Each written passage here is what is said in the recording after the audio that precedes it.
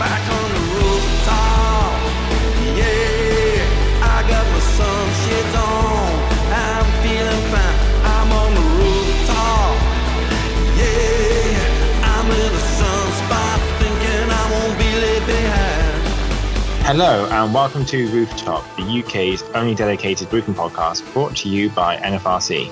I'm Phil Campbell. And I'm Pip Applegate. We're once again recording from home as lockdown continues, so apologies in advance for any sound issues.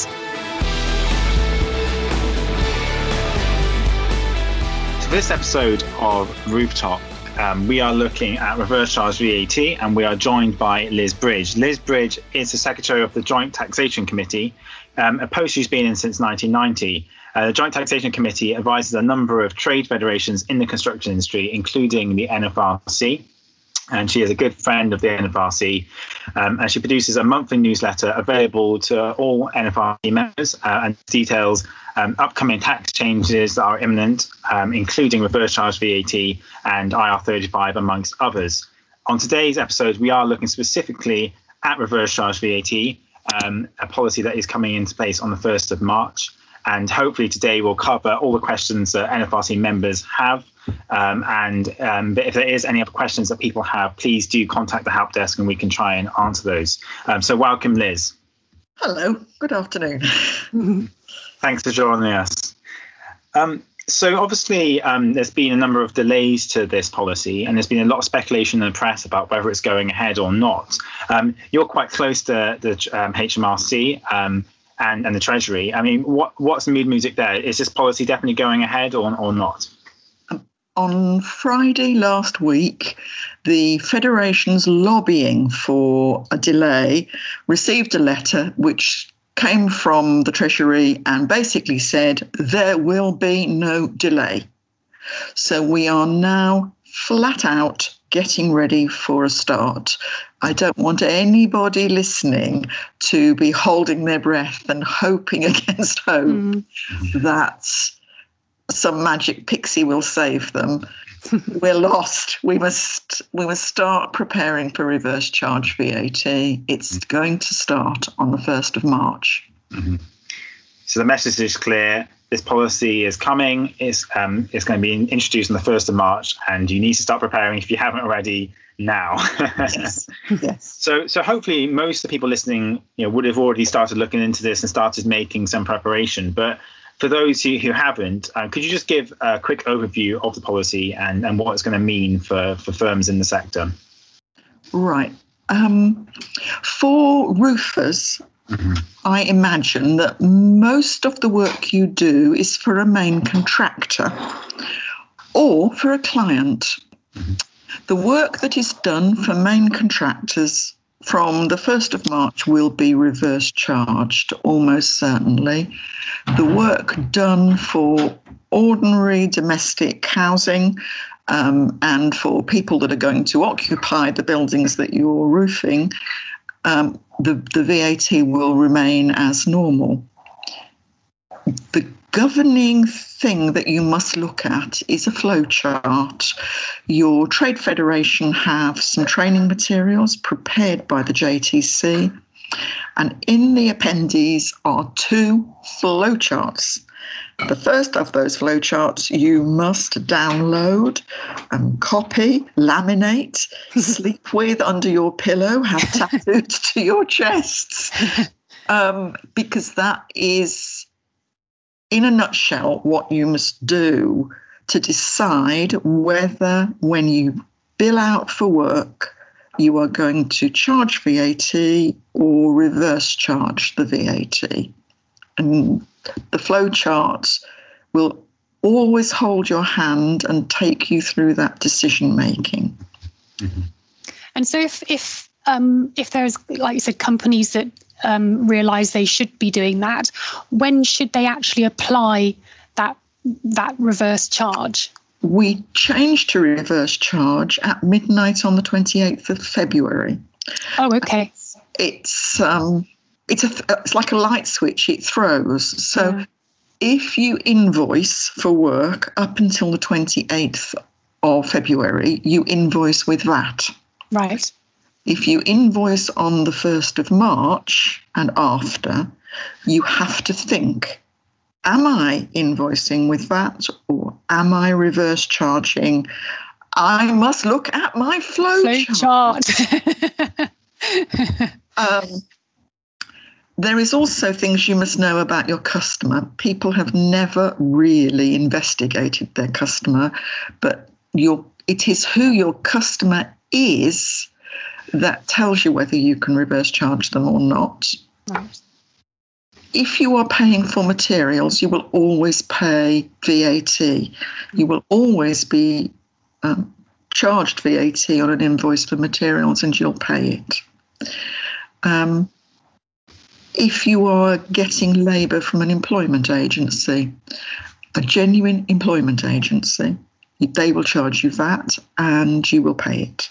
Apart from that, your subcontractors will have to ask you if you are VAT registered. Well, you all are. You wouldn't be listening if you weren't, truthfully.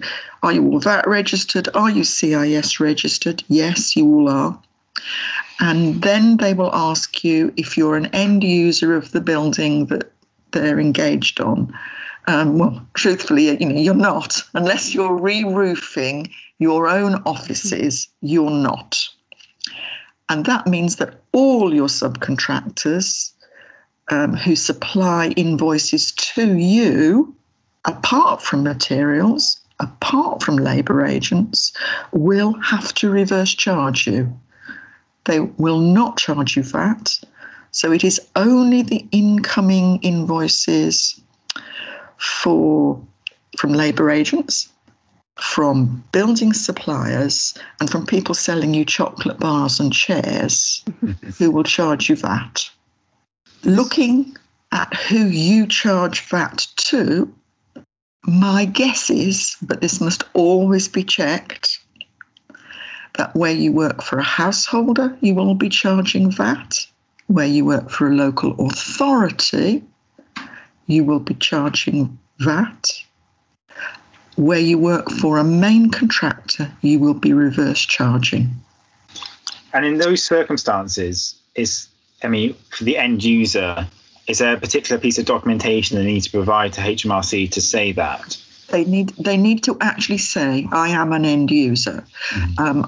In the stuff that's available through the Trade Federation, I've drawn up a basic form of words, but there's nothing scientific about that basic form of words. What is important is that it's written either on a piece of paper or on an email. And really what's important is you see the words, I am an end user. Because there aren't many people that would use that form of words unless they knew what they were talking about. I would like it to say, I am an end user for the purpose of Section 55A Finance Act 1994. But truthfully, if it says, I know I'm an end user, that would be acceptable. But a phone call isn't enough. You want to be able to store it and keep it. And if anything goes wrong, prove that you saw it. Makes sense. Yeah, and in terms of, so you mentioned about reverse charging on the invoice. I mean, how do you show that on an invoice? Because this is quite an unusual concept for most people in the industry, isn't it? Yes. Mm-hmm. And what you actually need to make sure you've got between now and the 1st of March is 2 basic sorts of invoice. One you already own, which is the invoice that says £100 worth of work, column right, 100, VAT at 20%, column on the right, £20, total at the bottom of the page, please pay me £120. That's the invoice you've got at the moment. You also need to have an invoice that says work done 100 in the column to the right. Under work done, this is a reverse charge invoice. The supply is standard rated. You do not put any number in the right-hand column. So the total payable is simply 100. You don't work out what the VAT is. You say it's a standard rated supply. You say it's reverse charged. And the other person's software will handle it properly. But you don't want any ninny running their eye down a right-hand column and starting to pay you VAT, because it's a reverse charge invoice. And with regards to our members, you said if they're working with subcontractors, what's the best way to make sure that they know about the changes? Is it to reference that flow chart that you've mentioned again, or is there other documentation they should look at? Your trade federation has a pro forma letter to subcontractors, which at the end of the podcast, we can make sure everybody has. I've got training materials which have the flow chart in the appendix 1. Then there's a draft letter to subcontractors, which twitters on a long time about what reverse charge is in case they don't know. But then comes to the nub of it, which is please do not do anything but reverse charge me after the 1st of March. And then there is a pro forma letter to customers, clients, contractors, which asks them for their VAT number and their CIS details, and are they an end user? Right. If you regularly work for Balfour Beatty, you will ask once their VAT number and their CIS. But as you sign up to each contract, it would be wise to ask them, are they an end user on that project? If they don't reply, you reverse charge. Once somebody has said to you that they are VAT registered and they are CIS registered, and you're making them a CIS supply, the default position is reverse charge. It isn't, oh, they haven't replied to me, they haven't told me any of their details, well, I'd only feel safe issuing a VAT invoice. This is a scheme introduced by the Revenue to leave VAT as high up the construction chain as possible and to pick it out from the main contractors. So as long as you know that you're working for somebody who's on 2 enormous Inland Revenue databases, VAT and CIS, you reverse charge them if you hear nothing from them. Okay. They'll tell you if they're an end user, and then you'll charge VAT. Yeah. Liz, what if your end user's a homeowner? Do they still need to confirm they're an end user or not? No, because if you look at your flow chart, your first question is my customer VAT registered? Now, most homeowners aren't VAT registered. And truthfully, you generally know when you're doing a domestic house that you're working for the homeowner. And if they were to say, well, I am VAT registered, there's the feeling of, this is going in for fraud here. But then you say, are you CIS registered? It's always an interesting question, because the people that say, yes, here's my UTR, are obviously CIS registered and know about it. The people that say, what do you mean, aren't. Yeah. It's one of those things where, unfortunately, it's a nasty piece of Inland Revenue legislation, and if it applies to you, you've learnt the hard way. So, are you CIS registered? Anybody that looks a bit confabulated by that, they're not. And you know that you're going to be giving them a normal invoice. Yes. These two questions tell you that the other person you're working for is in construction and that they're on selling building work. And that's where you reverse charge. And what about if you're working in the house building sector where it's VAT 0 rated? How do you handle that? Oh, well, of course, you get out your flowchart and you will find that one of the first question is this work within the CIS scheme? Well, you're roofing. It is. Is this work standard or reduced rated? No, it's 0 rated. And what the flowchart will tell you to do is to send out a normal 0 rated invoice. There's no VAT on it anyway, truthfully. It's a reverse charged. It's a 0 rated invoice. Yeah.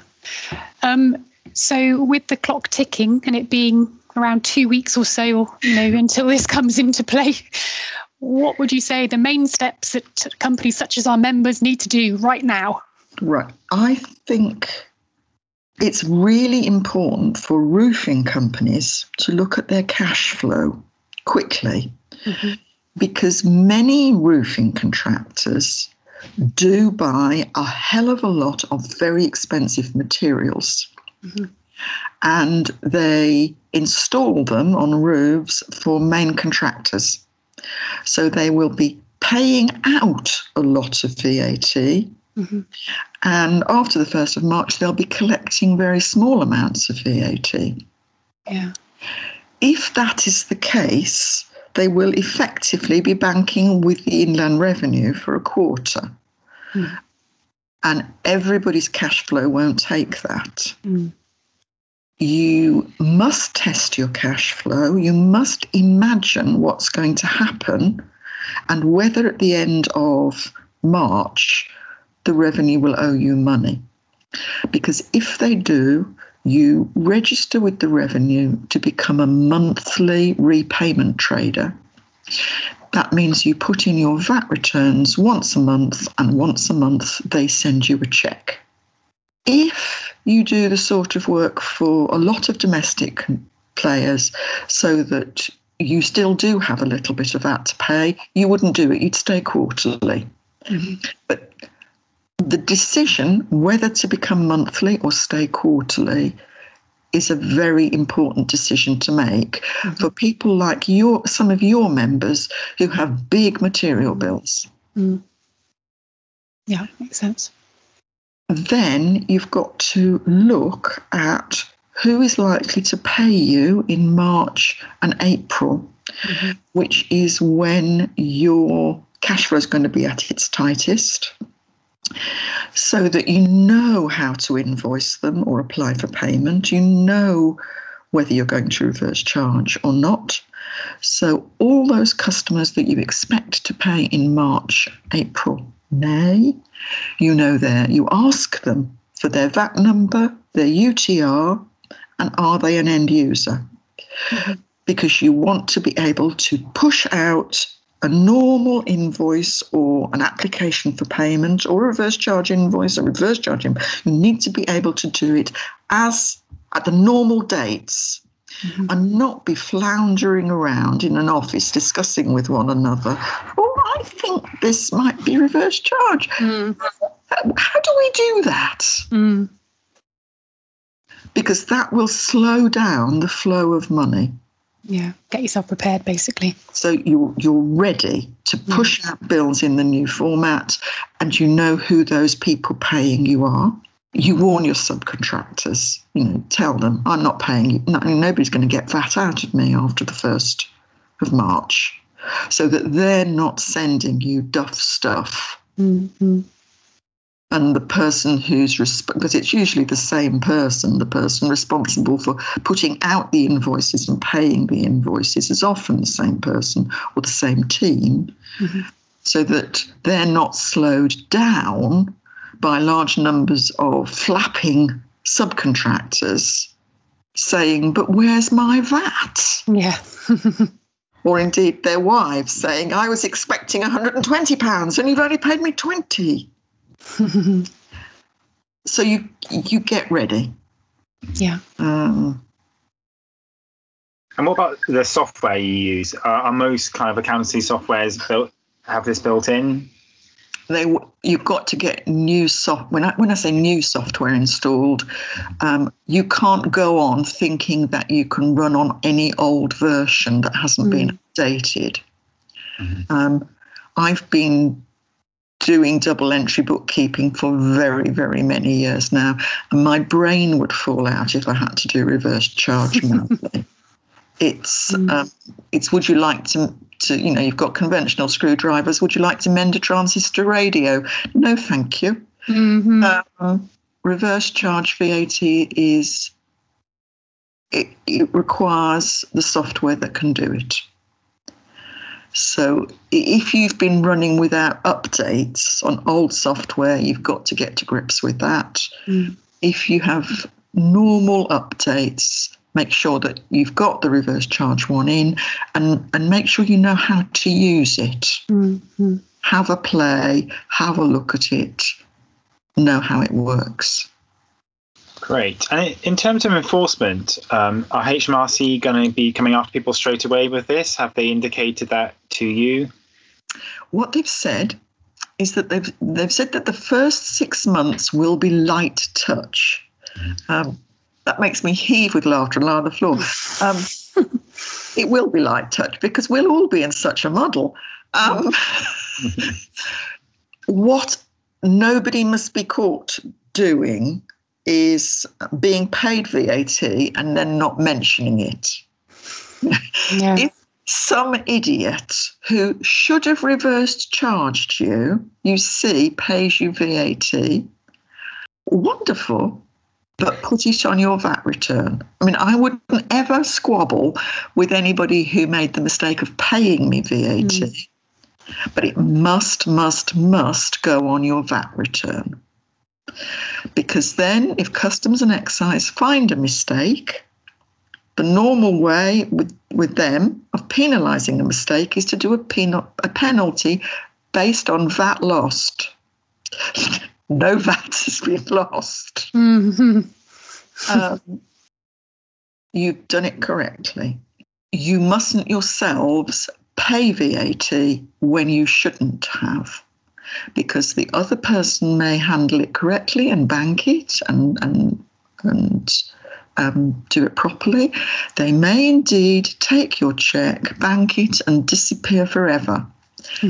Customs and Excise then asked you for VAT because you should have reverse charged it. You're left paying, except other people's mistakes when it means that they're paying you VAT. But don't ever pay it yourselves by mistake. Unless you're working for an end user. You don't pay it by mistake. Good. Okay. Liz, was there anything else you wanted to get across on this podcast to our listeners before? Right. Yes. I've got a question that keeps being asked of me at the moment, which is about the transition across sort of the time we make the change. And it always begins with somebody saying, oh, well, I did the work in February, but I made, and then they start rabbiting on about when they made an application or when they invoiced. Right. No tax scheme ever cares when you did the work. Right. What every tax scheme cares about is the earlier of the date you invoice and the date you were paid. And an invoice isn't an application for payment. An application for payment is like a love letter. I've finished the work. Do you think you could pay me? An invoice is a legally binding document. So you're looking at the earlier of two dates, the invoice, or if there wasn't an invoice, the date the money came. And if the earlier of those dates is in February or January, it should carry that. And if the earlier of those two dates is in March or April, it may be that it should be reverse charged. But for example, there may be retentions for work done in 2020. Retentions are rarely invoiced. They come out of the blue as often as not, or they come because somebody sent a letter saying, "Can I have my retention now?" Mm. If a retention is paid after March, it should be reverse charged. Well, it can. It's in the new rules. Okay, so for those listening, then, in terms of the key information they need, so you've got the flow chart that we will circulate to members. Then there's the draft letter to subcontractors, the draft letter for end users. Yes. Yeah, and was there anything else in terms of the key information? I do have an interactive Excel spreadsheet, which you can't print, but you can get on from the Trade Federation, which you can fiddle about putting numbers in for your business to see what your cash flow looks like. And I'll make sure you have that. Good stuff. And NFRC members, we're part of the JTC, so can members call you as well if they have any further questions after looking at all the documentation? When they've got their questions, could they have their flow chart on the table? So that I'm not left saying, "Have you looked at the flow chart?"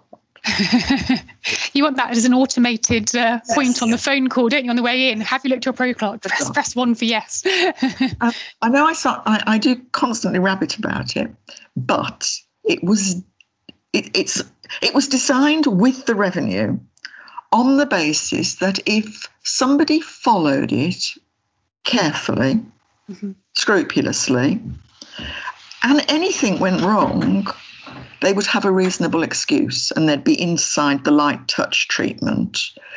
And actually, if you follow it, you won't go wrong.